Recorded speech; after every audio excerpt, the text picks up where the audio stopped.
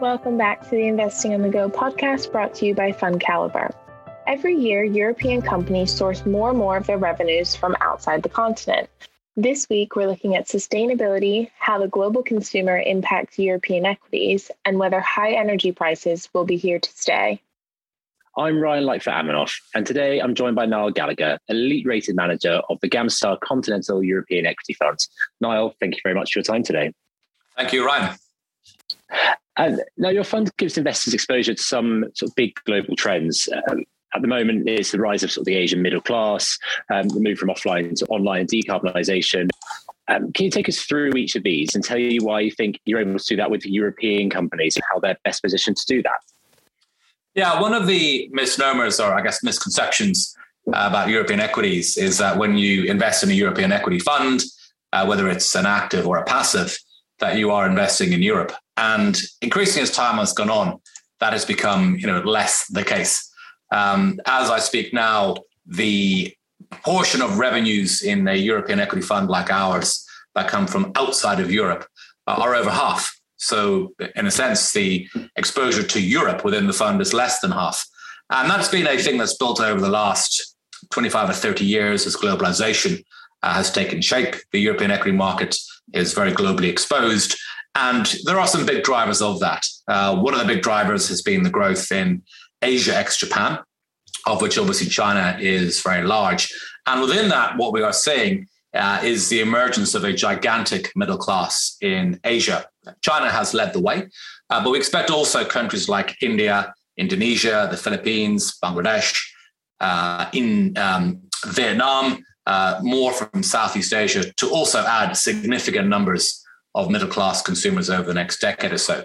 And these are countries with very large populations. So even if a small proportion of the population of India or Indonesia or the Philippines end up hitting middle-income status, that's still in total a very large number.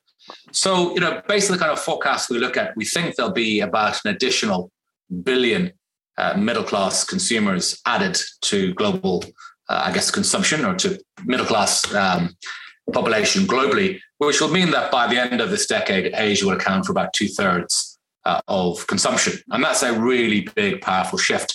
So for us as investors in European equities, the obvious questions are, what are the companies that are very well exposed to this? And we have a bunch that are very well exposed. There are the obvious names like a Nestle, some of the sporting goods companies like Adidas, for example. But we think some of the really good exposures are some of the luxury companies like LVMH, companies like Moncler, because these are the businesses that are less likely to be disrupted by the emergence of local brands. The brands like Louis Vuitton, again, I guess some of the spirits brands within LVMH as well, such as Hennessy cognacs or Moet champagnes. These are brands with fantastic heritage, and they also resonate greatly with investors in Asia too. In fact, for a given level of income, the propensity to consume high-end luxury in Asia is higher than it is in Europe. So for that reason, we see these companies as being very exposed to that kind of growth.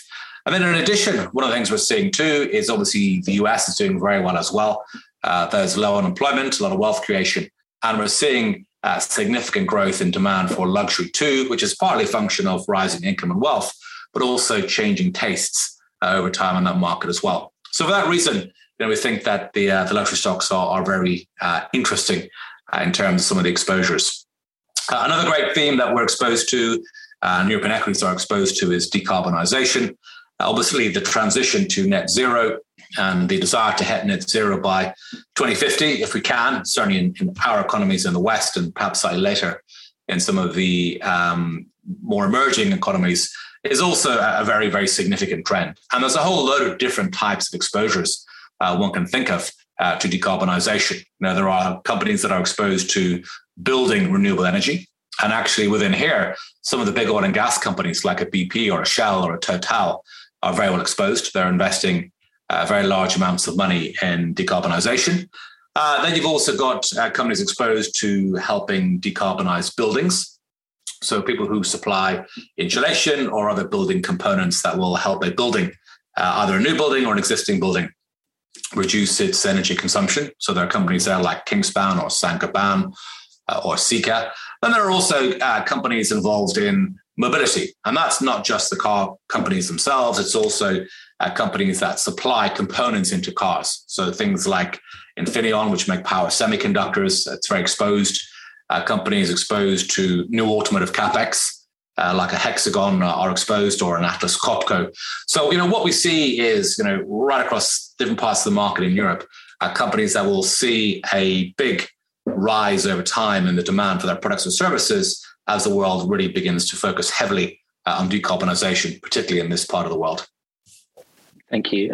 I know we've spoken in the past in different forums about this move to decarbonisation and the effect that that's going to have on sort of inflation and things like that. So you've got some quite interesting views, I think, on the world going forward and this higher inflation coming through because of that. So perhaps you can maybe talk through that and what you've done in the portfolio with it. Yeah, we think unequivocally, and this has been a non-consensual view, but we are more convinced than ever. We believe that the move to net zero is going to be inflationary. This is something that I think central bankers at first didn't see, but they're now beginning to see more clearly. And there's a few reasons for it. So the first and the most obvious is that over the last 5 to 7 years, there's been a big drop in investment in oil and gas. That's been for a whole load of reasons, but one of the reasons is oil and gas companies not wanting to end up with stranded assets or perhaps being pressured not to invest in new oil and gas. And the issue there is that the supply of oil and gas is falling more quickly, or will fall more quickly than the demand for oil and gas. And we must remember that the demand for oil and gas at the margin is not driven by developed markets, it's driven by emerging markets. So what we think we are seeing right now in terms of higher oil and gas prices is not really just a function of the Russian invasion of the Ukraine. It's also a function of fundamental supply-demand mismatches. So that's the first reason why, if you like decarbonization, the de-emphasis on trying to extract new hydrocarbons is leading to inflationary outcomes. The second is that the newer energy sources themselves are going to be a lot more expensive. A lot of focus is on the fact that wind is in theory free because the wind blows and you don't pay for that. But that ignores the fact that you have to build a lot of offshore or onshore wind infrastructure. You have to build grid connections to those new generating assets. You need a lot more of them because they are intermittent. So you can't get the same kind of load, if you like, out of offshore wind as you might out of a coal plant. You have to build backup or storage. You may have to change local grids as well as the transmission grids. So the amount of investment required is very significant indeed. And that's likely to push up prices for energy, which will then knock on through a whole range of other things, which will also be inflation too. And then the final one, which I think is, again, something where the penny is only just beginning to drop. If we are going to decarbonize and electrify as one of the means of decarbonization, that's going to require lots of copper. It's going to require lots of other materials as well, things like lithium. It's going to require more nickel. We're going to need aluminium for the wind turbines. We're going to need oil-based materials to go into the wind turbines, the blades themselves. So all of these kind of things are going to put a lot of pressure on the supply chain. And the supply chain is also underinvested. So I think, the kind of rises we're seeing in material prices is also a function of increased demand for those types of materials to help with the decarbonization, but there's been a lack of investment. So for all those reasons, we think the inflationary impulses we're seeing, will remain with us for quite some time. And do you think maybe that this inflationary effect will sort of slow the approach towards decarbonisation and the big impacts going on there? And if so, what sort of companies are you avoiding in the portfolio? What are you adding to? I know Europe's been incredibly good about building out wind farms that he talks about with the likes of Ørsted. Does that mean you're going to avoid the likes of those and look towards maybe supply chains, or what are you going to do with that? I think it certainly means one has to be quite cautious on what you invest in. Now, we are big believers in decarbonisation, and it will provide great investment opportunities, but you have to be selective. So in terms of your first question, do I think that the rate of decarbonisation or the willingness to decarbonise will go away or decline? I don't think so. I mean, certainly I think the Russian invasion of the Ukraine has also brought energy security back onto the radar as well. And actually, you can kind of combine an argument as to why you might want to invest for decarbonisation and have more energy security by potentially having more renewable energy, particularly if you are a country like Germany with very low or very little by the way of fossil fuels. So I don't think we're going to see reduced demand for decarbonisation. In terms of what inflation may do in the supply chain, I think we have to be really quite cautious there. So the names that we've been avoiding have been some of the wind turbine makers. So companies like Vestas Wind Systems, Siemens Gamesa. We had results out from GE a couple of days back, and they talked about very significant negative margins in their wind turbine business, because what's happening for the wind generators is they are locked into supply contracts where they have to provide machinery at a certain price, but the actual cost of manufacture have gone up. So we are kind of quite cautious on parts of the market there where you don't have the ability to pass on pricing. As regards things like Ørsted themselves, it's an interesting business. We owned it for quite some time, particularly through its transition to being almost a pure play generator. We thought the stock got very, very overvalued, particularly towards the end of 2020 when there was a bit of a green bubble. It's still an interesting business. There is obviously a lot of CapEx that's going to go into offshore wind. When we look at a stock like that, it'll be really a function of what are the returns they're going to make, what are the kind of risks. And, the risks aren't always cost inputs. They're sometimes political. In Spain last year, there were some windfall taxes, which were planned or announced to be applied to some of the generators which used renewable energy, because the government saw electricity prices going up, driven by higher gas prices, but not actually by higher input costs for renewables. And they proposed a windfall tax, which was very negative. So again, we also have to be careful of the politics in an era when utility bills are going up a lot for consumers. And when you're looking at the portfolio and you're sort of assessing risk, ESG is obviously one of the areas that you do look at, and you look at sort of the financial and technology-driven risk. Maybe if you can just talk through it about how you apply those risks to the portfolio when you're looking at companies. Yeah, the ESG risks are the ones that take up quite a lot of our thinking and time, and it's probably worth breaking it into each of the E, S, and G. So the E bit is really kind of two-sided. So, first of all, if we're looking at a new company or an existing company in the portfolio, what is the risk that some of their products or services will have to either stop or materially change over the course of the next decade and a half? And is there a risk that will materially damage the prospects for the business? So that's kind of one area where we're quite heavily focused. Now, I mentioned it's two-sided because we also have quite a few companies where they need to decarbonize, they need to have more efficient buildings or more electric cars or more investment in renewable energy will benefit. So we also look to the positive as well. But that kind of focus on who will benefit and who won't is a key one. And then obviously we look at what companies are doing to decarbonize their own operations as well. So how are companies seeing reduced carbon intensity? What are they doing?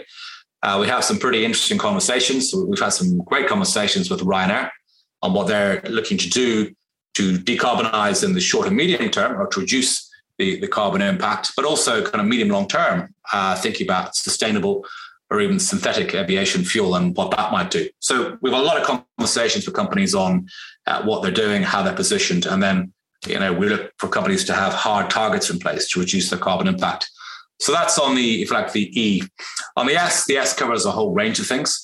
So when we're investing in companies like Pernod Ricard or Diageo, for example, there's a whole range of sustainable issues. So first of all, starting with the crops that they may use to produce their spirits, the relationships they have with the farmers in terms of good husbandry of agriculture, and then also things like water stress. What are they doing potentially if they're using crops that are produced in areas of water stress? And then you go beyond that to then look at things like responsible promotion of alcohol.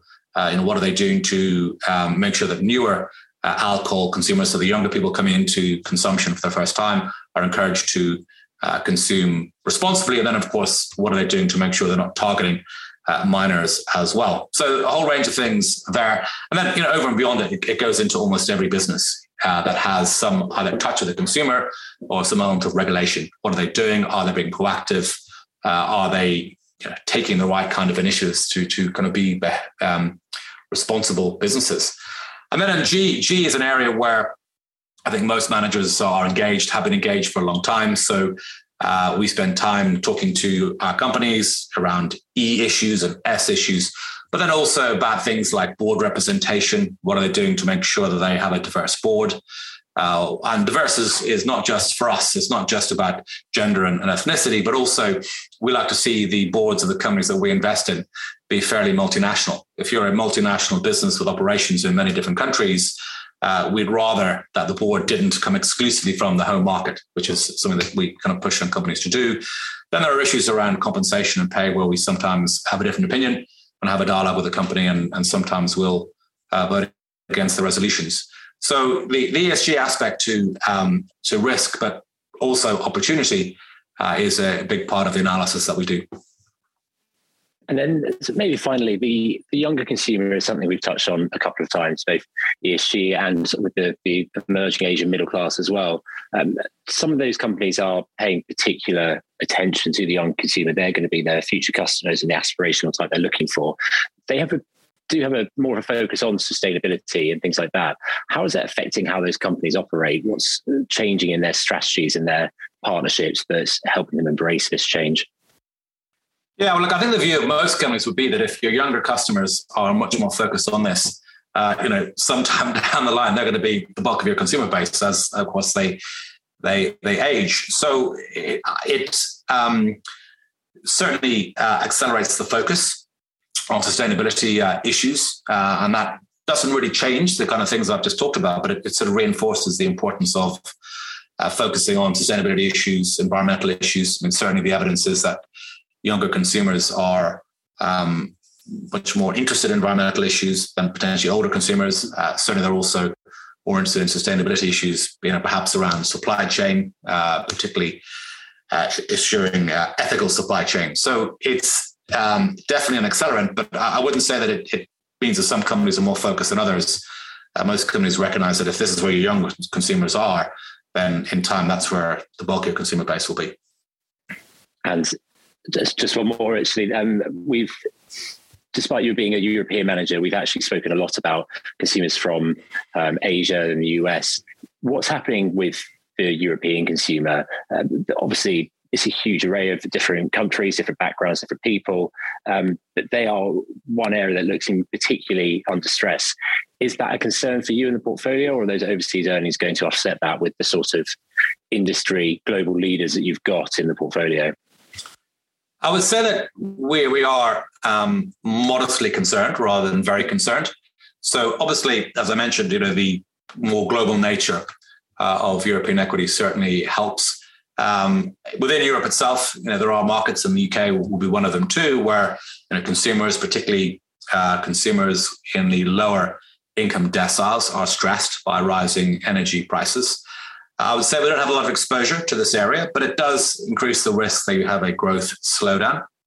One of the things that I would say that potentially concerns us long-term is that Europe as a whole, and again, I include the UK in this, Europe as a whole has to make sure that it doesn't lock itself into very expensive energy in the long term. So obviously we're going down a route of wind in the UK. Offshore wind is quite expensive, not just in terms of the turbines, but also the connections you need to get it there on the grid, the amount of storage you require, backup, all that kind of stuff. And the same is true of many other European countries. We don't end up in a situation where we are locking ourselves into very high energy costs. Particularly when you compare us to other parts of the world where maybe they're using more nuclear, or where they may have opportunities for much lower cost renewable energy. So it's kind of ironic that some of the parts of the world that have very good fossil fuels also have fantastic energy resources for renewables. So places like Saudi Arabia, places like Australia, but also the US. The US has got very good onshore wind resources in the middle. It's got offshore resources as well. And then also it's got fantastic solar. So we don't want to end up in a situation where we lock ourselves into very high energy costs on a relative basis, which disadvantages the region, but also places consumers under a bit more pressure. But in terms of the where and now of where we are, I would say that, yes, there's a lot of focus on rising gas prices for consumers and rising oil prices. But also we mustn't forget that we went through the pandemic. Consumers during the pandemic typically saved because they weren't going out as much. So the state of consumer bank account balances is pretty healthy. Unemployment is low relative to history. Unemployment is low in most European countries, or certainly falling we're seeing reasonable wage growth. It's not as high as current inflation, but it's still pretty decent. So I don't think we want to overstate the negative in terms of the impact on the consumer. There's a little bit of loss of consumer income, real income growth. I guess it'll be negative this year, but we shouldn't overstate it, given the overall state of the European consumer. Well, as expected, Niall, it's been really interesting. Thank you very much for your time today. Brilliant. Well, thank you very much too, Ryan. It's been great talking to you, and we'll chat again. Gamstar Continental European Equity invests in large companies, preferring those the team believes will grow faster than the index. The manager looks to buy stocks at the point where they are either out of favor or where growth prospects are believed not to be fully reflected in the share price. To learn more about the Gamstar Continental European Equity Fund, visit fundcaliber.com, and don't forget to subscribe to the Investing on the Go podcast, available wherever you get your podcasts. Please remember, we've been discussing individual companies to bring investing to life for you. It's not a recommendation to buy or sell. The fund may or may not still hold these companies at the time of listening. Elite ratings are based on FundCaliber's research methodology and are the opinion of FundCaliber's research team only.